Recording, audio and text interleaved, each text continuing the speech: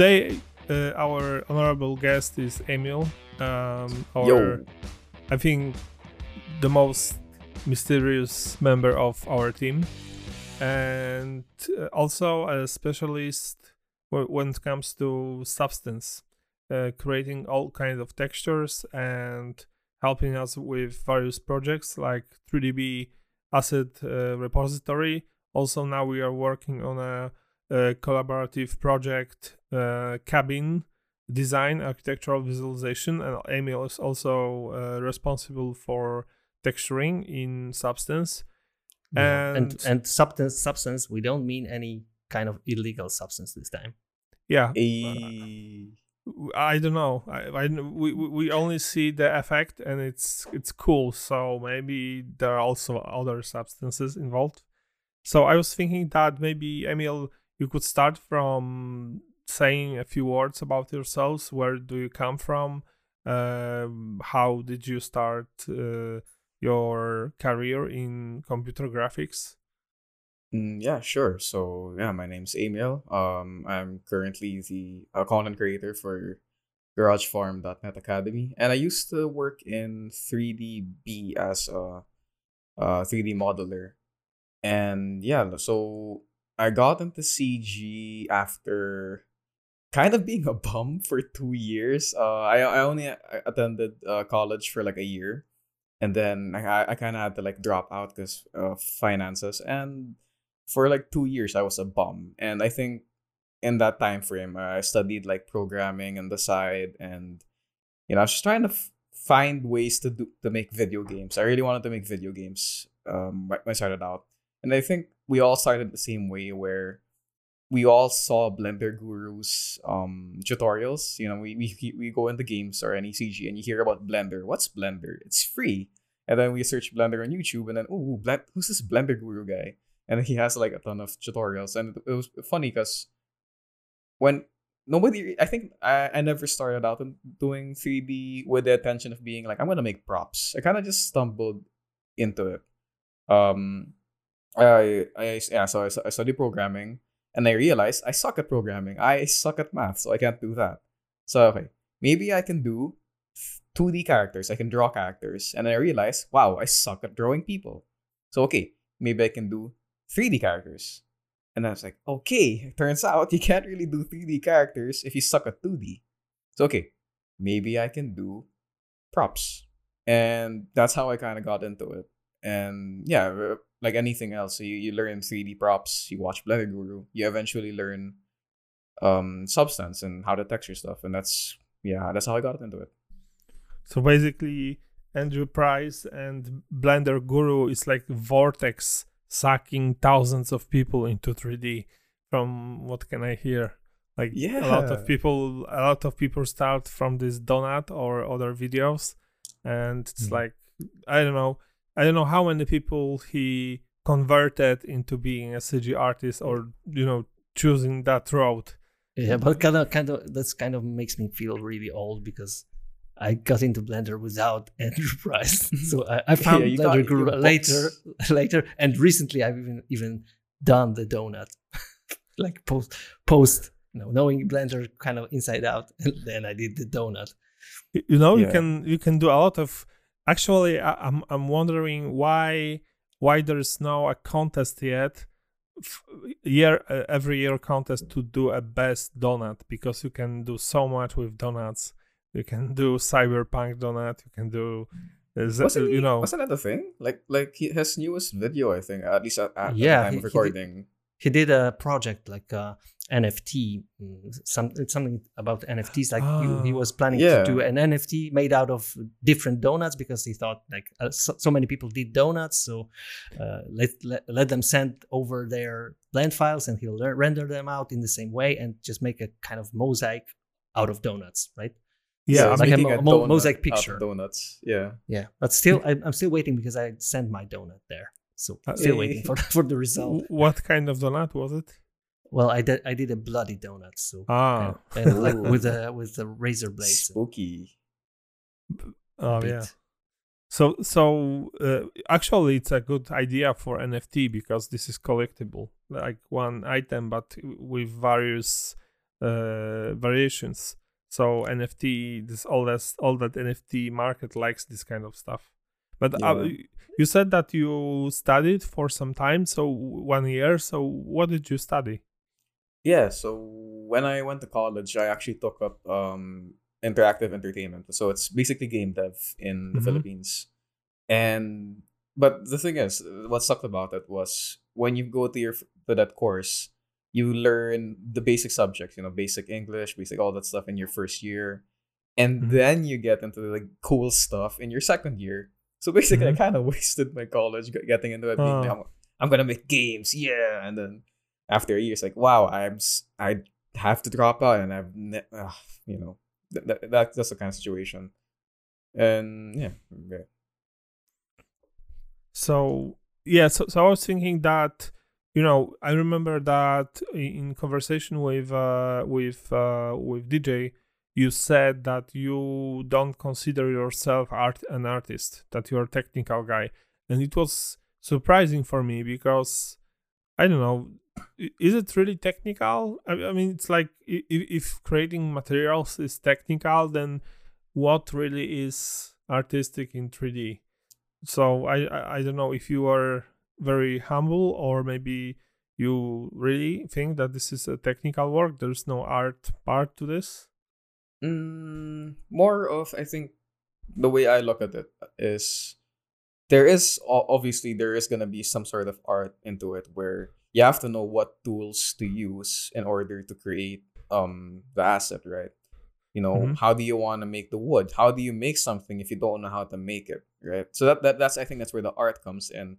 But a lot of the things in Substance is that it's meant, or at least the way I work is it's meant to be flexible to other people. And I think for the listeners who don't know what Substance is, Substance Painter is a 3D software for painting. It's like 3D Photoshop basically. You make a 3D asset, you put it in Painter, and you just use procedural materials on it. And procedural meaning, I think back in DJ's time, or back in your time, we talked about it in a previous episode.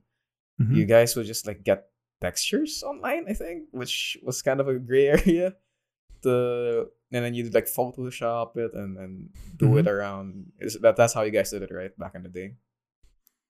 But in Substance, you also use input materials, right?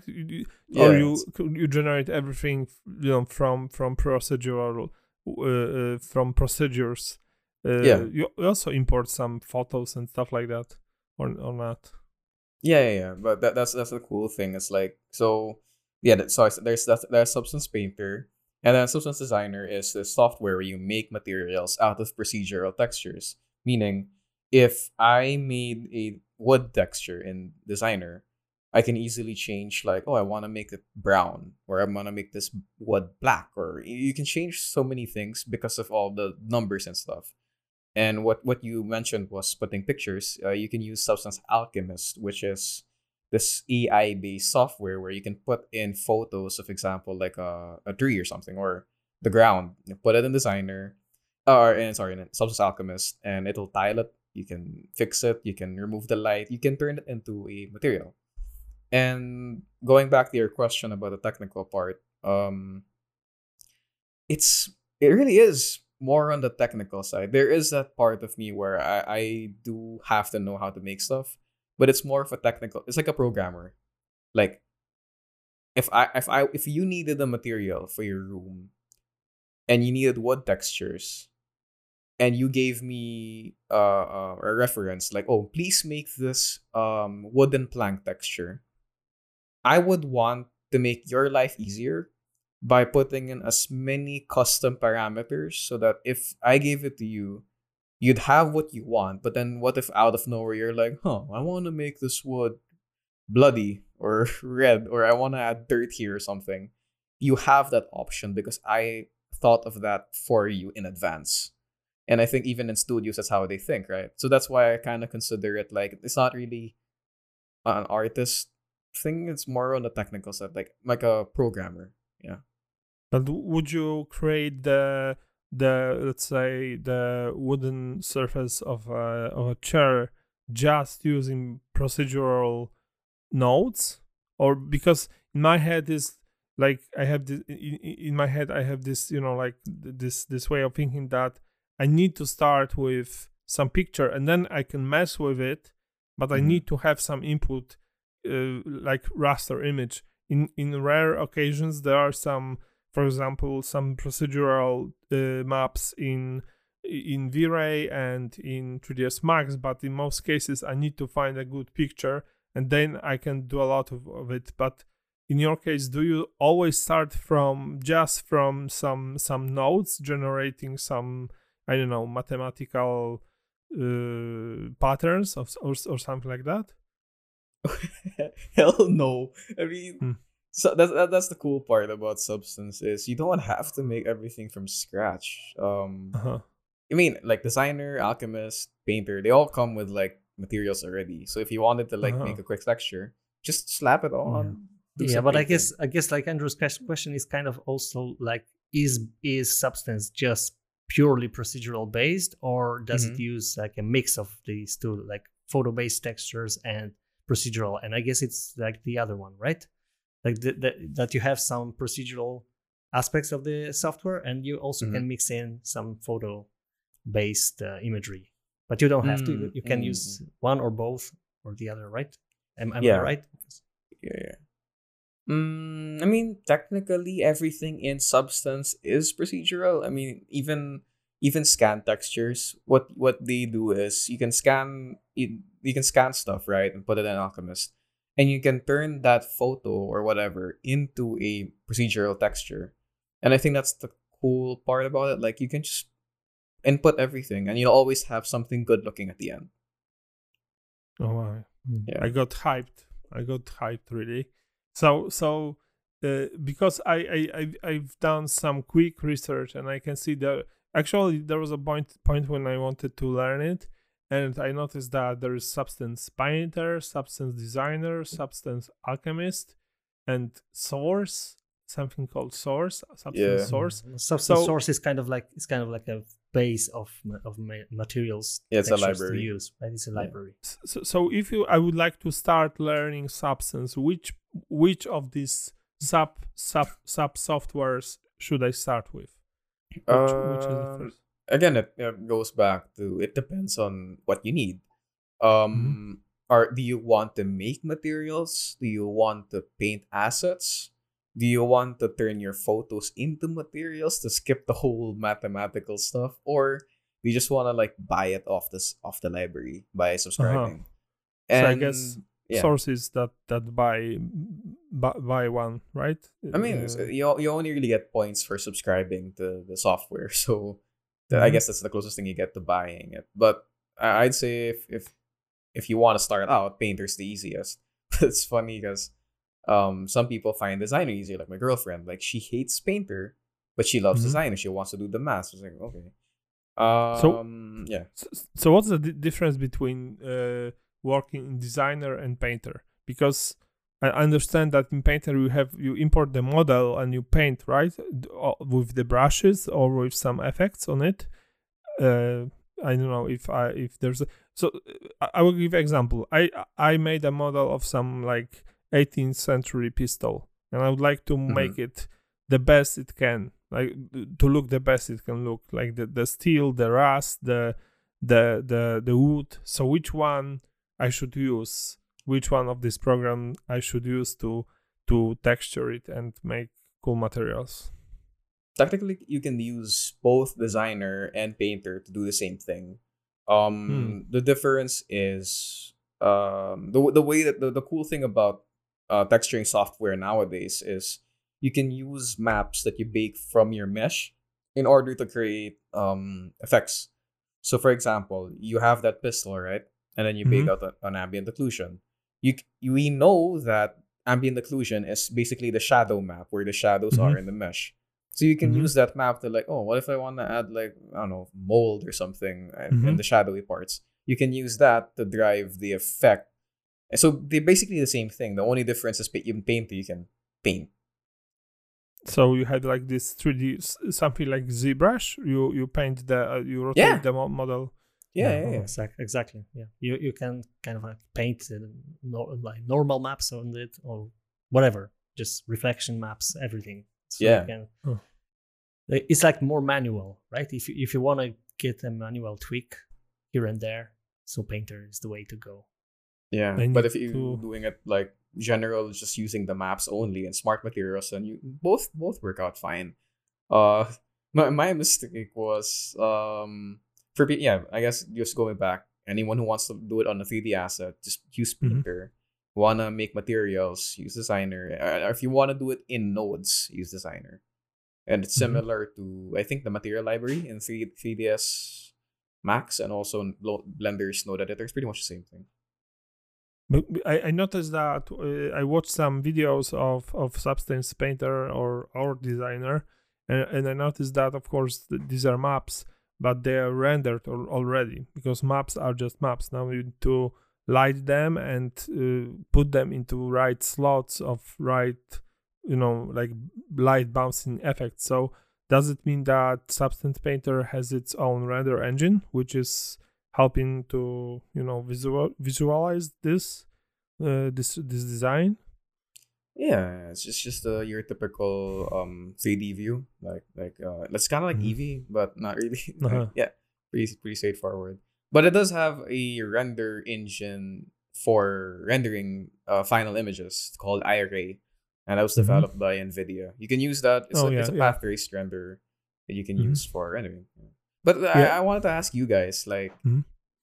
it seems like you don't use Substance, right? So why don't you guys use Substance? Like I mean, I have used it for a bunch of projects, but not really dug very deep into it. Like I kind of didn't really implement this into my daily work. For now, like I use materials from Substance because just to generate maps from it. But you don't really even have to use the software because you have the Substance player, right? So if you get this SBSR file, right, with some just sliders exposed, so you can prepare a version of the material, right? Just with player. Yeah, but I just kind of like dipped my fingers into it, and I found it's pretty intuitive to learn, really, because I didn't spend very much time on it, and I was able to output a textured asset out of it. So yeah, basically, I was also curious about how it compares to Blender's internal possibilities, because Blender already has some kind of a node-based material system and some texture painting features which are kind of lacking. Like there are add-ons to complement that workflow. Like I've seen like a guy producing some add-ons. I think it was called Mask Tools or something like that. It's kind of like going in the direction where Substance is, right? So adding some procedural masking or overlays and some things easier tweakable than in just vanilla Blender. Yeah, I guess you might say I'm not yet using Substance in a daily basis, but I'm also kind of having peeps across the other side of the scene, which is a Quixel Mixer, and I wanted to ask you about whether you always just stick to Substance, or have you also checked out other alternatives, like for example Quixel Mixer or Armor Paint, for example. This is a up and coming younger brother to the bigger players. I think what sets Substance apart from Quixel Mixer and Armor Paint is kind of like the discussion between, and no offense if people get offended by this, using Photoshop versus GIMP versus Microsoft Paint. Like technically, you can do the same thing in all of them, but how fast you get there is completely different. Like I'm sure you guys have seen on YouTube, like somebody painted the Mona Lisa in freaking Microsoft Paint, right? Or like people are like, no, GIMP is better than Photoshop. GIMP Master Race. They're kind of like how Blender was early on. Like, we don't need Maya, we don't need 3ds Max, we need Blender. Blender's the best one. It's kind of like that same thing where, like what you said, Substance Painter is pretty intuitive to anybody who opens software. Crystal Mixer also pretty intuitive, especially recently when they released their newest version. But even playing around, there is still a bit of like a learning curve. Like, this seems kind of inconvenient. Why is it here? Why is it here? And same thing with Armor Paint. Like, this is cool. This is paid once. You don't have to subscribe to Adobe if you hate Adobe. But it's also a bit more work to get to the effect that you want, that you can do in half the time if you were decent at Substance. But they're really good. I think Quixel Mixer's materials are way better because it's photo scan. But yeah, that's what I think. But I know that you joined the team of 3DB because that was our product, and still it's in development, the repository of architectural visualization assets. And you just said that you joined it as a modeler, and I thought that you joined as a texture artist. So when you joined the 3DB, you didn't know Substance yet? You just learned it on the way as working on the assets modeling? Nah, honestly, I got hired, like, it feels like an accident almost. Like, sorry about that. So yeah, like going back, so I was kind of a bum for like 2 years, and I decided to take on 3D props, right? And I'm making 3D props. I'm like, okay, what do I need to texture? Oh, Substance. So there's this thing where you can use your student ID to get a student license to use Substance Painter for free. So that's what I used. I used it. I played around with it, and what I did was I put everything on Sketchfab because I was running out of space on my really crappy laptop. And then eventually, for some reason, somebody looked at my Sketchfab and were like, "Hey, we're looking for someone for a 3D asset thing. Would you like to be scheduled for an interview?" And I had no idea I'd end up getting hired from posting my homework on Sketchfab. I wasn't even expecting it at all. So yeah, when I got hired, 3D models, man. Like I knew Substance when I got in. Yeah, but that's just one takeaway for our listeners. If you can hide your stuff on your hard drive, don't do that. Like post it anywhere, because you never know who's looking. You never know who's looking. Like I would have never gotten hired had I kept it in my hard drive. Yeah. By the way, you said that you can also render with Iray on. So this is this NVIDIA render engine, and we don't support it on our cloud farm yet, but I know that it works very well on our Xestop servers because this is NVIDIA. We have NVIDIA cards, and also it's used very often with DAS 3D. It's attached to some software. So just a little reminder, if you'd like to check Iray, you can check it on our Xestop with huge number of cards. Yeah, pretty cool. So if I would like to start learning Substance, what would be the best route to do this? Like, because you know what, you asked that why we don't use Substance, and for example, I didn't use Substance because I had my own ways of creating materials and textures in V-Ray, my own way. And at some point, there's a lot of this software like to create, for example, maps. I remember there was a Crazy Bump and stuff like that. And I got intimidated by this. I work at GarageFarm.net. I have a lot of technical work to do at the farm. And now it looks like this huge machine because it has these sub softwares, and I was thinking, Jesus, how long it will take me to learn it, to do something like 2 years or something. So I was basically kind of repelled because I thought that this is too much work to even get to a decent level. Yeah, but I think it's like Emil said, that it's not that hard as it seems maybe at the beginning, because you have the tutorials for all the software on their official channels. So you have for Substance a quite nice introductory series of tutorials, or the same for Quixel. Like I think right now it's kind of easy to jump into it. Like, and it's not like 2 years of hard grinding to get to something decent. Mm-hmm. Especially that you have so many ready-mades to use, like the materials prepared already. It's not like that you have to build everything from scratch. Like if you want to be a substance PhD, right? That might be a different story. But just to get some things looking good, it's right now just a matter of I think more of a weeks than years, right? Yeah, honestly, for 2 years, I'd say 2 weeks, man. Like, so a lot of the tutorials that I make for GarageFarm Academy, I actually base off of what Substance does. Like, Wes McDermott is the lead tutorial guy in Substance, and wow, he makes the best tutorial videos that at least for me, I've seen on YouTube.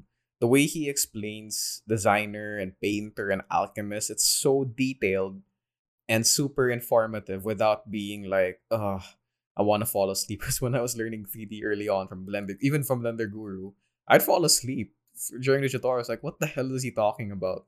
But yeah, a lot of Substance Academies or the Substance channels videos, they're really good. So if you really wanted to learn anything from painter, designer, or alchemist, you just spend like maybe a week, maybe 2 weeks, and then you're pretty good to go. And everything else is gonna be based on like how good you are at like looking at stuff, I guess. Like, yeah. That's I guess that's the most crucial thing in every 3D workflow or whatever. Just developing the eye to see what's really going on, right? That's the hard part. Like I wanted to ask you also about the texturing workflow. What would you find like the hardest part in that? Because there are a lot of tools that are making things as easy as possible, but there must be some things that it's hard to grasp something in this. What would it be the hardest part? For me, it's definitely it's the roughness and the story of the asset. Because I think one of the first noob mistakes that most starters have is when you get Painter, you'll have this thing. You'll have materials like your basic procedural materials, but right under it, it's called smart materials. And smart materials are materials that are basically layers that are based on the maps that you bake. So you'll have something like dirty, rusty metal. If you slap it on a texture, nothing's gonna happen. But when you bake maps, Substance is gonna look at it and be like, okay, rusty metal. So I'm gonna put the rust here based on your curvature map and your ambient occlusion. So you're gonna have a really dirty, rusty looking piece of metal instantly. And what a lot of beginners do is, oh look, I got Painter. Drag, drop, done. And the thing is, just because it looks good at first does not mean you're done. You have to make sure, like, okay, let's say you look at your keyboard right now. I'm pretty sure for most people, or I guess gamers, you're gonna see WASD is gonna be really oily, or your spacebar is gonna be really oily or shinier compared to the rest of your keyboard, right? Or when you look at your dinner table and you just wipe it clean after eating dinner, you're probably gonna see a bit of like wipe texture. Or maybe you have like you're wearing glasses right now.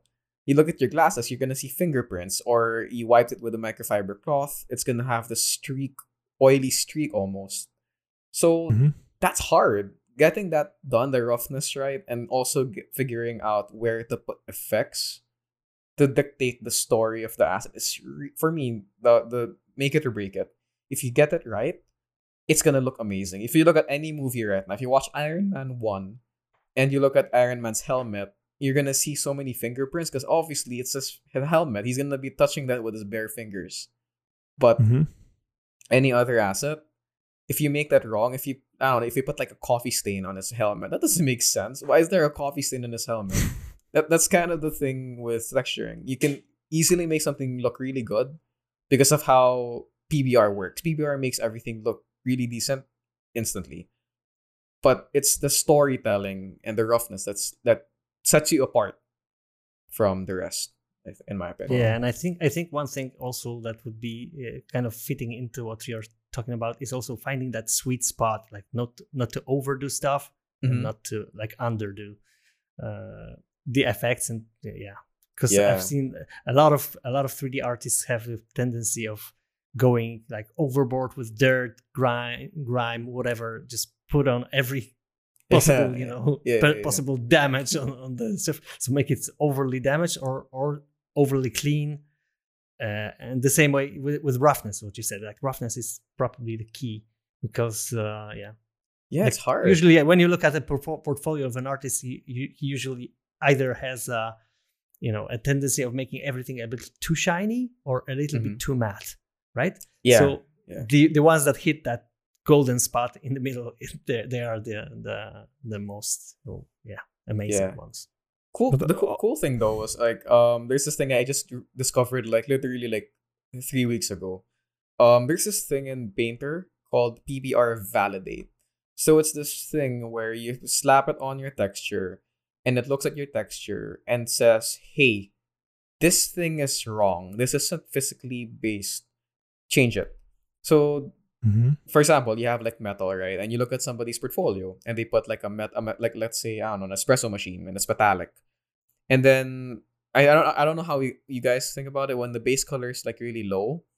That's actually wrong. Metal is supposed to be a specific value in the gray or the high grays. So do you mean the not the reflection, but the so quote unquote diffuse? I think so. I really don't get the technical part of that aspect, but it does check it. So if you're ever in doubt of like of your PBR textures, if it's like following the rules, slap it on. If your model is all green, you're good to go. If it's not, you're gonna have to like change something from your diffuse to maybe your roughness, like something. Yeah. Because various metals, even the white metals, have a various brightness. Yeah. And in general, actually, this is what I learned from. I learned creating shaders based on V-Ray model. So basically, for me, V-Ray model from these old, versions like 1, 2, it was for me the model of materials, which I was trying to understand, and also, observation and stuff like that. And only, so for example, we would do for example, the diffuse color of, let's say, steel was dark gray, and then you added some metallic reflections made with IOR and some. There was this word shader, and I watched some time ago. I watched Andrew Price video, and it was like mind blowing for me that metals don't have the diffuse color at all, because diffuse is not only a color. Diffuse is actually the process of, it's something like subsurface scattering on a very shallow level. So basically all metals are black. They are just different in amount of the reflection of this metallic reflection. And so for me it was more or less so that explained that to me. However, I like to figure things out, and I remember I checked on Wikipedia. On Wikipedia, you can check how materials look like when they are grinded, like grinded steel. I don't know if I say it correctly in English, or grinded chrome. So, for example, chrome is basically black when you grind it, or iron is dark, let's say middle dark gray.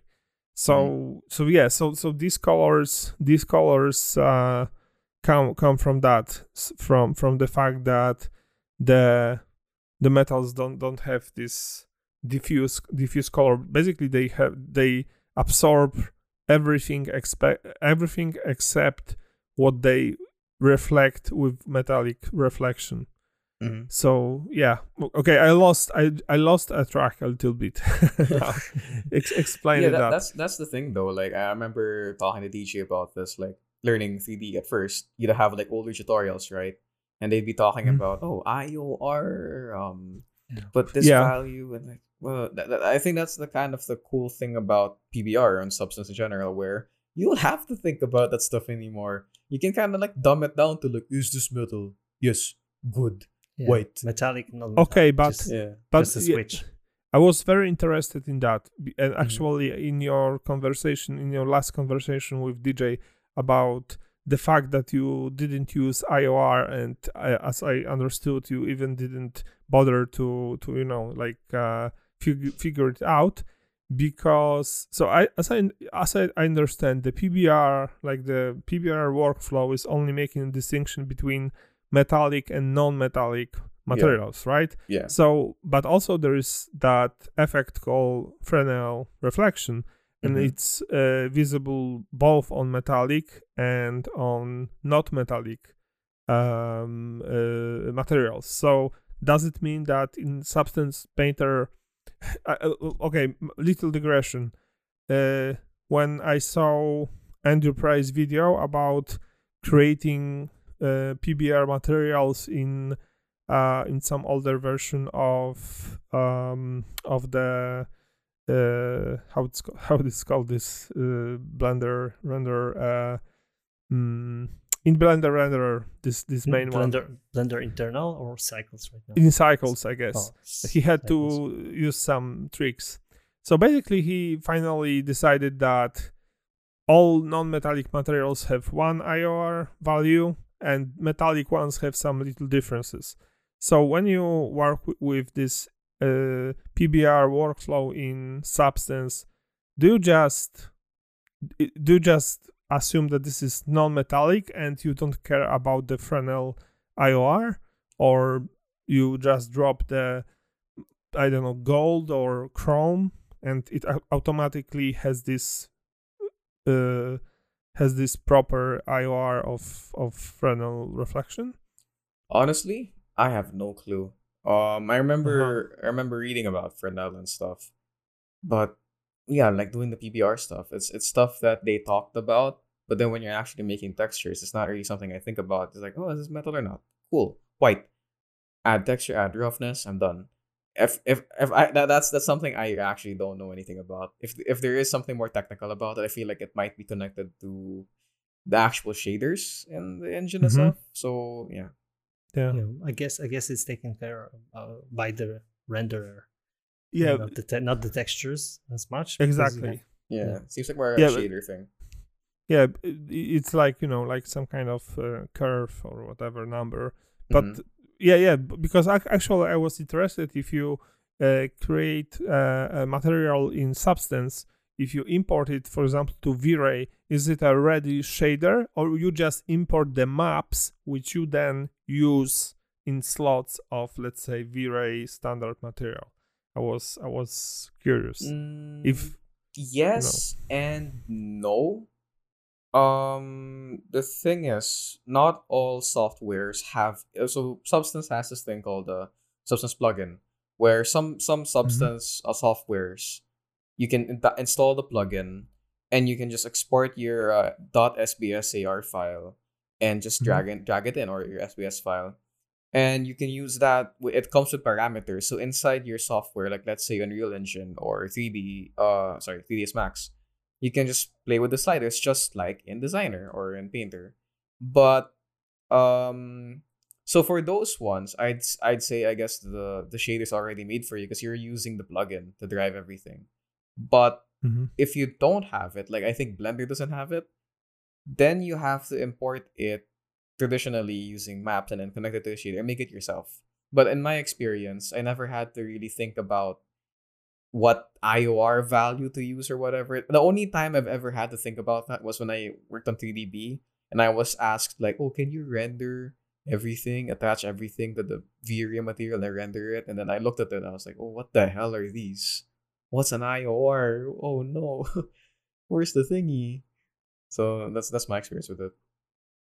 You know what? Finally, I remember when I learned V-Ray materials and V-Ray, I was trying to find as much hardcore technical data as I can to just okay, that's ticked off. Okay, I don't have to care about it. And I was, for example, I was experimenting with all kinds of IORs for non-metallic materials, And for example, in Andrew Price video, he just uses 1.6 or 1.55, and that's it. And I have never really found a good table of IOR numbers for Fresnel reflections for various materials. Only for, the IOR is also used for refraction, and for refraction there are tables, because for example water and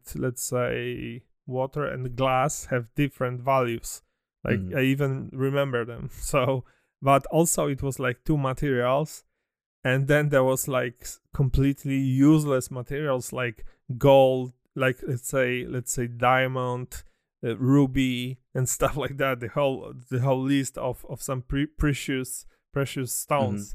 So unless you're a jewelry designer. Yeah, in that case it's important, but also for metal it was I was trying to understand some stuff, and I spent I don't know, for sure days if not weeks, just watching all the stuff around me and under various angles. So basically, I wasn't wasting any moment to learn. So basically, I was standing on the bus stop, I was watching on the, let's say, the paint on the bus stop from various points to see is it, how it works and stuff.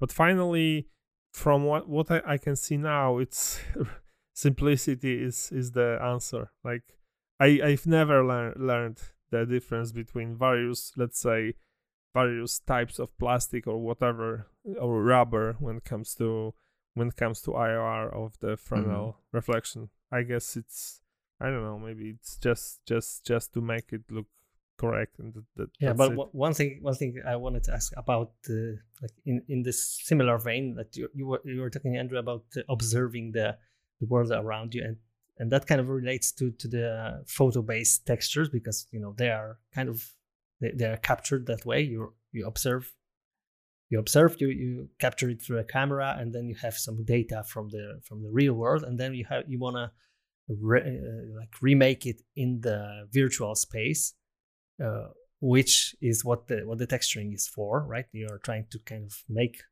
unless you're trying to make something like out of this world, but usually we're trying to kind of remake the real world in the digital space. And there are two ways of that. Like, one is the photo based, and the other one is the procedural one. And there were times where kind of the procedural look was very, very easily distinguishable from the photo based workflow, because you could immediately track that this is just a Voronoi texture or some other noise pattern that is recognizable. And it was really hard to make, like, out of these basic, mathematical structures, to make something that kind of resembled the real world, which I think is not the case anymore, because there are so many advancements in this area. And as you said, in the Substance Designer, for example, you have options to make things purely from procedural workflow that kind of already make a nice looking material that is almost indistinguishable from a photo-based material. I agree.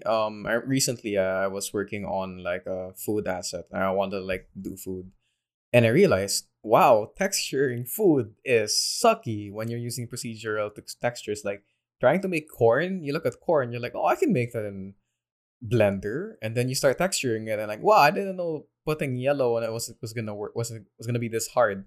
And there is that thing where, for example, like photo scanning, photogrammetry, that is way more efficient in terms of capturing the data of a real life object, especially something like food, compared to doing procedurally. Like, in the wrong hands, you can't tell that somebody just, you can see the Voronoi texture, you can see the wood fiber texture, like you can tell, right?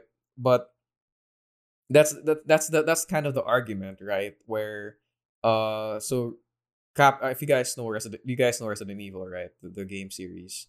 Capcom, for the longest time, I think they were just texturing in the normal way, the game textures. And then ever since they released the RE engine, and then switch to Resident Evil 7 and 8, most of the assets they do are photogrammetry. They have like a photo scan studio, and everything they do is photo scan.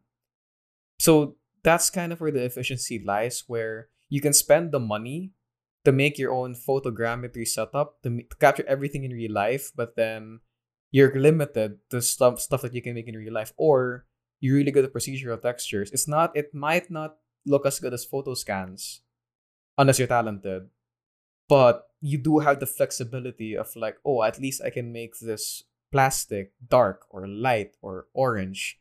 So that's kind of where it lies, that other argument. Yeah, so still it's kind of like not. I just wonder what's your view about this for the future. Like, will we all know that photogrammetry is kind of like also developing, so everything is achievable in that technology, but the procedural thing is also advancing. It's you have more to base upon, right? It's not like you have to do everything from scratch. You can already use some pre-mades, some stuff. So I'm just wondering what's going to win, or is it going to be always like the two worlds?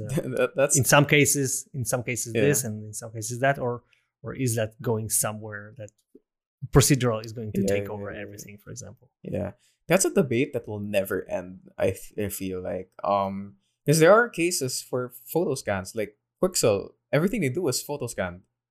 There is a place for that. It's very difficult to beat real life if you're trying to like make something in CG. If you have like a tree or something, you'd rather just scan the tree and put it in your scene. But then at the same time, if you're after scale or trying to make something at a bigger scale, nothing beats proceduralism.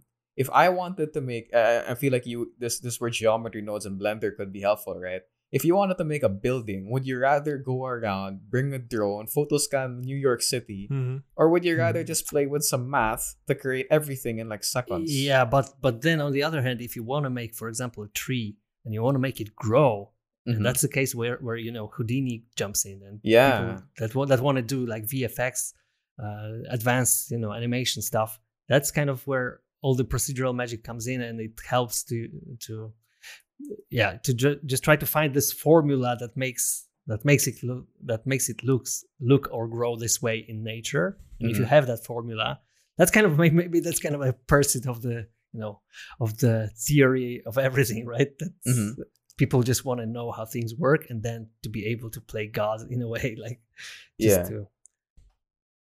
That's a cool thing though, because like there's this artist, his name is Daniel Tiger or Tiger, I'm not sure how to pronounce his last name, but he makes amazing. He's one of like the substance designer gods. If you look him up on ArtStation, he made this render of like this tree in Marmoset Toolbag, which is more like a game render thing, and that tree looks amazing. And he made that thing in Designer. So there is this thing where if you are talented enough and you're seriously good at procedural stuff, you can definitely match, if not beat, real life.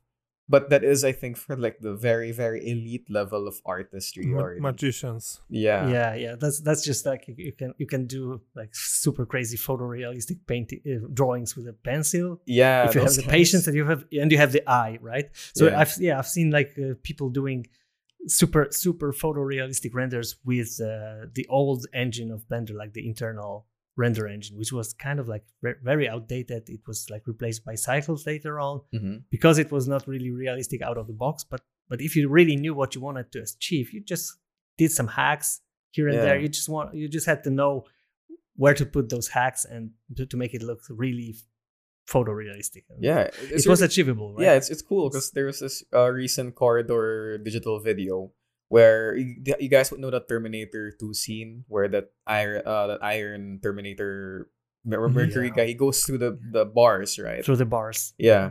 And then the cool thing is they were like, oh, we're going to recreate this with modern technology. One guy, Peter, decided to go for photo scanning his face, Ren's face, and then putting it in Blender and using Lattice Modify, which is just like the Lattice Magic video on Academy. Please check that out. And yeah, he tried to do that thing using a real photo scan and then modern technology in Blender with like high-end gear. And then Ren, I think he used he used a photo of him, no, a video of him going through, and he did like he used a 3D model of his scan to do the geometry. So they both had modern technology with super fast PCs, everything that's advanced, the best cycles, everything. They get like top of the line stuff, and they couldn't beat that old shot because they couldn't. They couldn't. The old thing was like running on like some, I think ILM was the studio did the effects, and they couldn't beat that, even though that movie's like 30 years old or something. So I think that's the cool thing where it's not really the tech anymore, but it's the artist who can like push the tech to its limit, if not advanced enough that even modern tech can't beat it, right? Yeah, I think that these guys in these times when they didn't have these computers, they had a lot of technical, very original ideas and tricks, like mixing the effect from the computer with some real tricks with I don't know, Play-Doh and whatever to get this effect. Yeah, it's hard. But, I'm curious. Except Substance, what software are you using the most? Again, depends on what I use, and at least for a lot of the stuff I do for the academy, I kind of have to use everything. Painter to do this, and then Designer to do that, and again, it's based. But for example, for rendering, do you do your own scenes, like just scenes, just images, like whatever ArcViz or some whatever scenes with some software? Like I don't know. I'm not there yet. I mean, I've been playing around with Unreal Engine 4 and doing props. So I've been mostly using Painter for texturing assets. And yeah, I actually wanted to ask you this, you both a while ago, was where do you draw the line between putting so much effort into the technical side of something, and then something new comes in and you're like, wow, I'm not gonna jump it. Because I think, for example, we had this discussion over Unreal Engine where people, like I'm learning Unreal Engine, and every time you need to bake lighting, you have to press the button, bake the lighting, wait a couple seconds, and then boom, your lighting works. But then in Unreal Engine 5, everything is dynamic. So you have like global illumination dynamically, and with like you don't even have to optimize your assets anymore using Nanite, right? So and like I guess with PBR, all I have to do is like mess with some sliders while you doing your shaders. You have to think about, I have to make sure this is the right IOR for glass or something. So I wanted to ask, like, where do you draw the line between, hey, the industry is moving forward and I'm here? Is what I know worth staying before, or do I abandon what I have right now and catch up to the industry? For me, it's a hard question because for years I worked as a technical guy on the farm, so I stopped doing bigger projects when it comes to 3D. Right now, recently, I started to play with Chaotica, which is more like a hobby software because I like to get quickly some cool images. But I think that the basics are most important. If you could do a very cool image in like 10 years ago in some software, then if you would like to go back to some other software, like new one, I think it's going to be quite easy, like or at least like updating your knowledge. That you kind of answered your question a little bit in the course of the conversation. It's when we asked you about how you started out with everything. You just wanted to make games, right? So that was like your focus, and I think that's kind of the answer to your question, like focusing on what you really want to do next. Like, of course, the industry is moving somewhere in a lot of places, in a lot of directions, and it's changing. Like there are new industries popping out, and it will always be changing. But you have to really tell yourself, answer yourself where you are heading, right? It's like, of course, you can follow the industry, but generally you have to find your place in there somewhere, and there is something that you want to do. Like, for example, you wanted to make games or things for games, so I guess you have to kind of see what really in these games you want to do, and just find ways of most efficiently doing that, right? That's like you said, for texturing, you found Substance the best tool for your workflow. Like I wanted to make architectural visualizations. I started learning Blender back in the days, and I don't regret it. And still, it's not the only thing that I learned. For example, I had to do tutorials for the current job I have. So I learned DaVinci Resolve.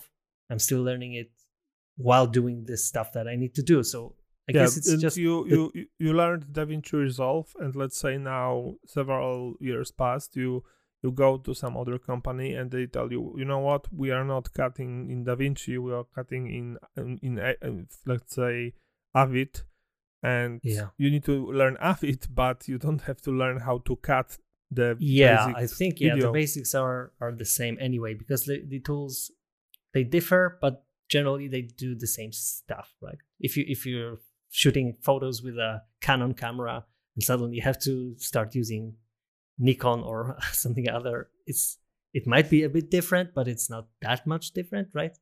Well, maybe that's a bad bad example. But isn't there too similar? But isn't there this argument though where if you're too outdated, you are hurting your chances? Because I remember, I think before, companies would outsource smaller companies in, let's say, India or something, to like, hey, we have a crap ton of assets, please UV unwrap. So all they do is like all day long they just UV unwrap, and then eventually, like right now, UV unwrapping tools became really advanced. So a lot of those guys don't have a job anymore. So I guess you have to be flexible anyway. And I think that you are kind of in a nice position where this software is kind of still young. It's developing, the texturing software and the procedural tools there. This seems like a trend for a longer time, right?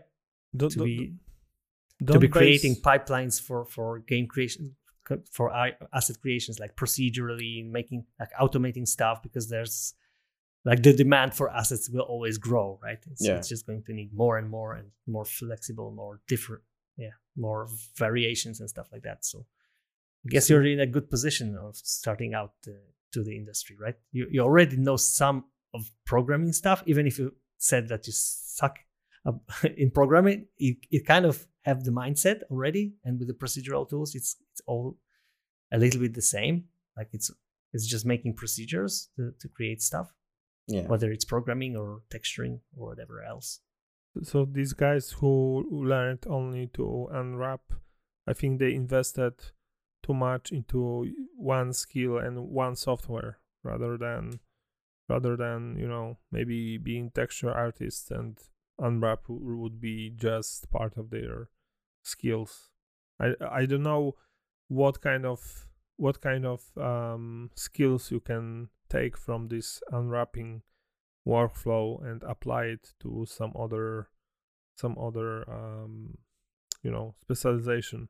On the other hand, I noticed that good companies usually, when something ends, like let's say we don't need this kind of stuff anymore, they very often give opportunities to workers to rebrand. I don't know how to call it, to relearn. Because, for example, they know the workflow of working on computer games in general, and stuff like that. Well, I just have one more question, because when it comes to this Substance, do you need to use tablet when you work, or you work with mouse?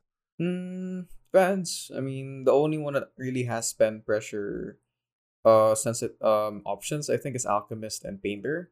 Cause you can, like the name says, you can paint, right? But then Designer is mode based. So if you have a tablet and you really want to paint on your textures, and PBR isn't always just or Painter isn't just a PBR texture software, it is a texturing suite. So if you wanted to make like textures for like old games or like mobile stuff or anything that doesn't use or stylized stuff, right? You don't need the other stuff. You can always paint everything. You don't need the super realistic materials. Then you can just use a pen. But if you only have a mouse, it's also perfectly fine. You can just put some sliders on, mask this, mask that, you're good to go.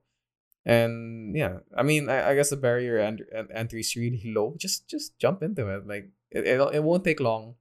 The I'm academy's convinced. really good. Like West is amazing, and yeah, just dive into it. Yeah. So it's kind of the same as in cloud rendering, right? The barrier of entry is really low. You have the test credits for a start if you haven't yet used a cloud render farm, right? Yeah, You just register, have the free credits to test it out, and then just start using it when you have a deadline and a project to render. Yeah. By the way, there is that sentence about good computer games. So the formula is easy to play, hard to master. So I guess recently a lot of software is created like that. For example, this new Unreal, easy to play. Of course, you can just jump right in. mm-hmm. Hard to master. If you want to be a master of Unreal, it will take you time and effort and talent. Yeah. And actually, I have some technical questions about Substance. For example, there's that nightmare of all textured artists and CG artists of visible seams between the. So it's very easy to just create a seamless texture where you can't see the seams, but you can see the repetitiveness. For example, because there is some kind of bigger pattern, or like this one orange brick in the wall, which is so. Does Substance have some ways to overcome it, like to get rid of this repetitiveness in bigger scale, like I don't know, another overlay of colors or something like that? Yeah, of course. I mean, I actually discussed this in my 5 tips for Painter, so please check that out. But there is this thing called triplanar projection. So there's 2 ways. One is triplanar projection. So the way textures work, right, is usually you have a UV unwrap and the texture is projected onto that UV island. That's how but that's where the seams come from, right? If you have 2 textures and 2 different islands, there is going to be a seam in the middle. So you just switch it up. All you need to do is click the triplanar projection and boom, seams are gone magically, which is really helpful. But if let's say you can't do that, you can also paint it out using a clone stamp tool. So yeah, but seams themselves are easy to do in Photoshop, like with the offset or with clone stamp. But let's say that you have some very big wall and you don't, and some features are, even if there is no seams at all, there will be that, let's say, lighter part of the wall repeating like 10 meters, and you can see this is fake. This is not completely random through all the. So is there a way in Substance to get rid of it? I mean, at that point, every single seamless texture you will ever work with, whether it's procedural or photo scan, will always look tiled, and yet styled enough. But I guess that's where vertex painting comes in, right? And Unreal Engine and Blender, where you mix in material decals to like break up the monotony and to hide that tiling texture. And there are also techniques developed on that, right? Like using other maps to just distort the placement of the texture, mix it differently than just tiling straight ahead. Adding dirt, stuff like that. Yeah, mixing 2 textures together, different ways of doing that. Like I've seen, I think Luxcore Render was working on something like that. A way of randomly placing the texture over a larger piece of mesh. I think Corona also had introduced some kind of a tweak for that. So it's something that you do rather in your 3D software later on with the textures. Yeah. It's just texturing. You can't. At the end of the day, it's still based on your eye. How do you get around these problems to get to the product that you want? Yeah. And is there a feature to animate textures, like some special feature for animated textures? 100%. I forgot the name for it, but there is this thing where you can use properties in Designer to animate stuff. So I've seen people make fire. I've seen people make procedural clocks. Like it's doable, but again, that's diving into like the technical functions of Designer, and it is techie stuff. Like even I don't know that stuff yet.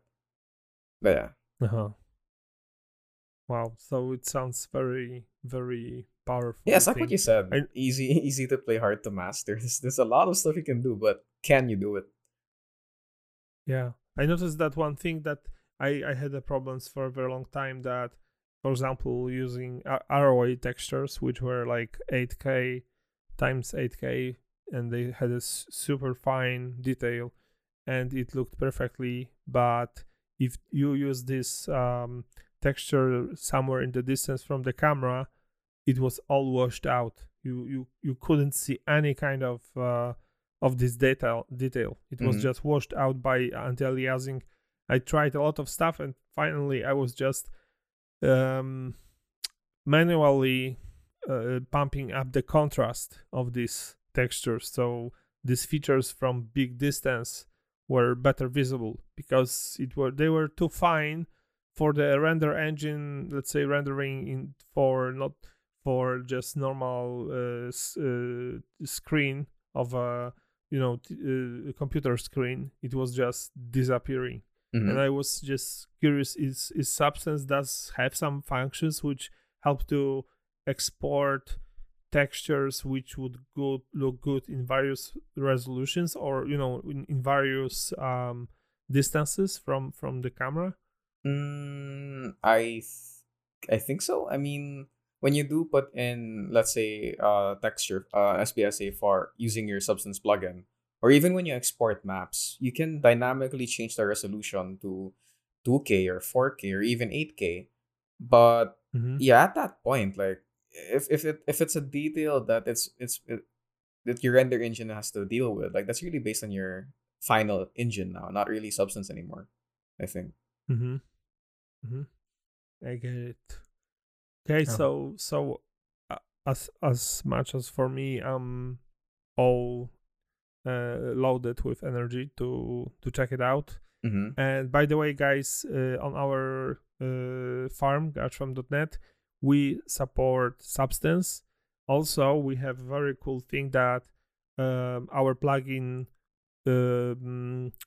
automatically relinks all your assets, including textures, and uploads them to the farm, so the paths are matching the paths on our farm, and it all happens automatically. And on top of that, if you upload another version of the scene which is using the same textures, the textures which are already uploaded are not uploaded again. So it makes it very quick to, for example, upload 6 cameras of the same scene, because the textures are uploaded only once.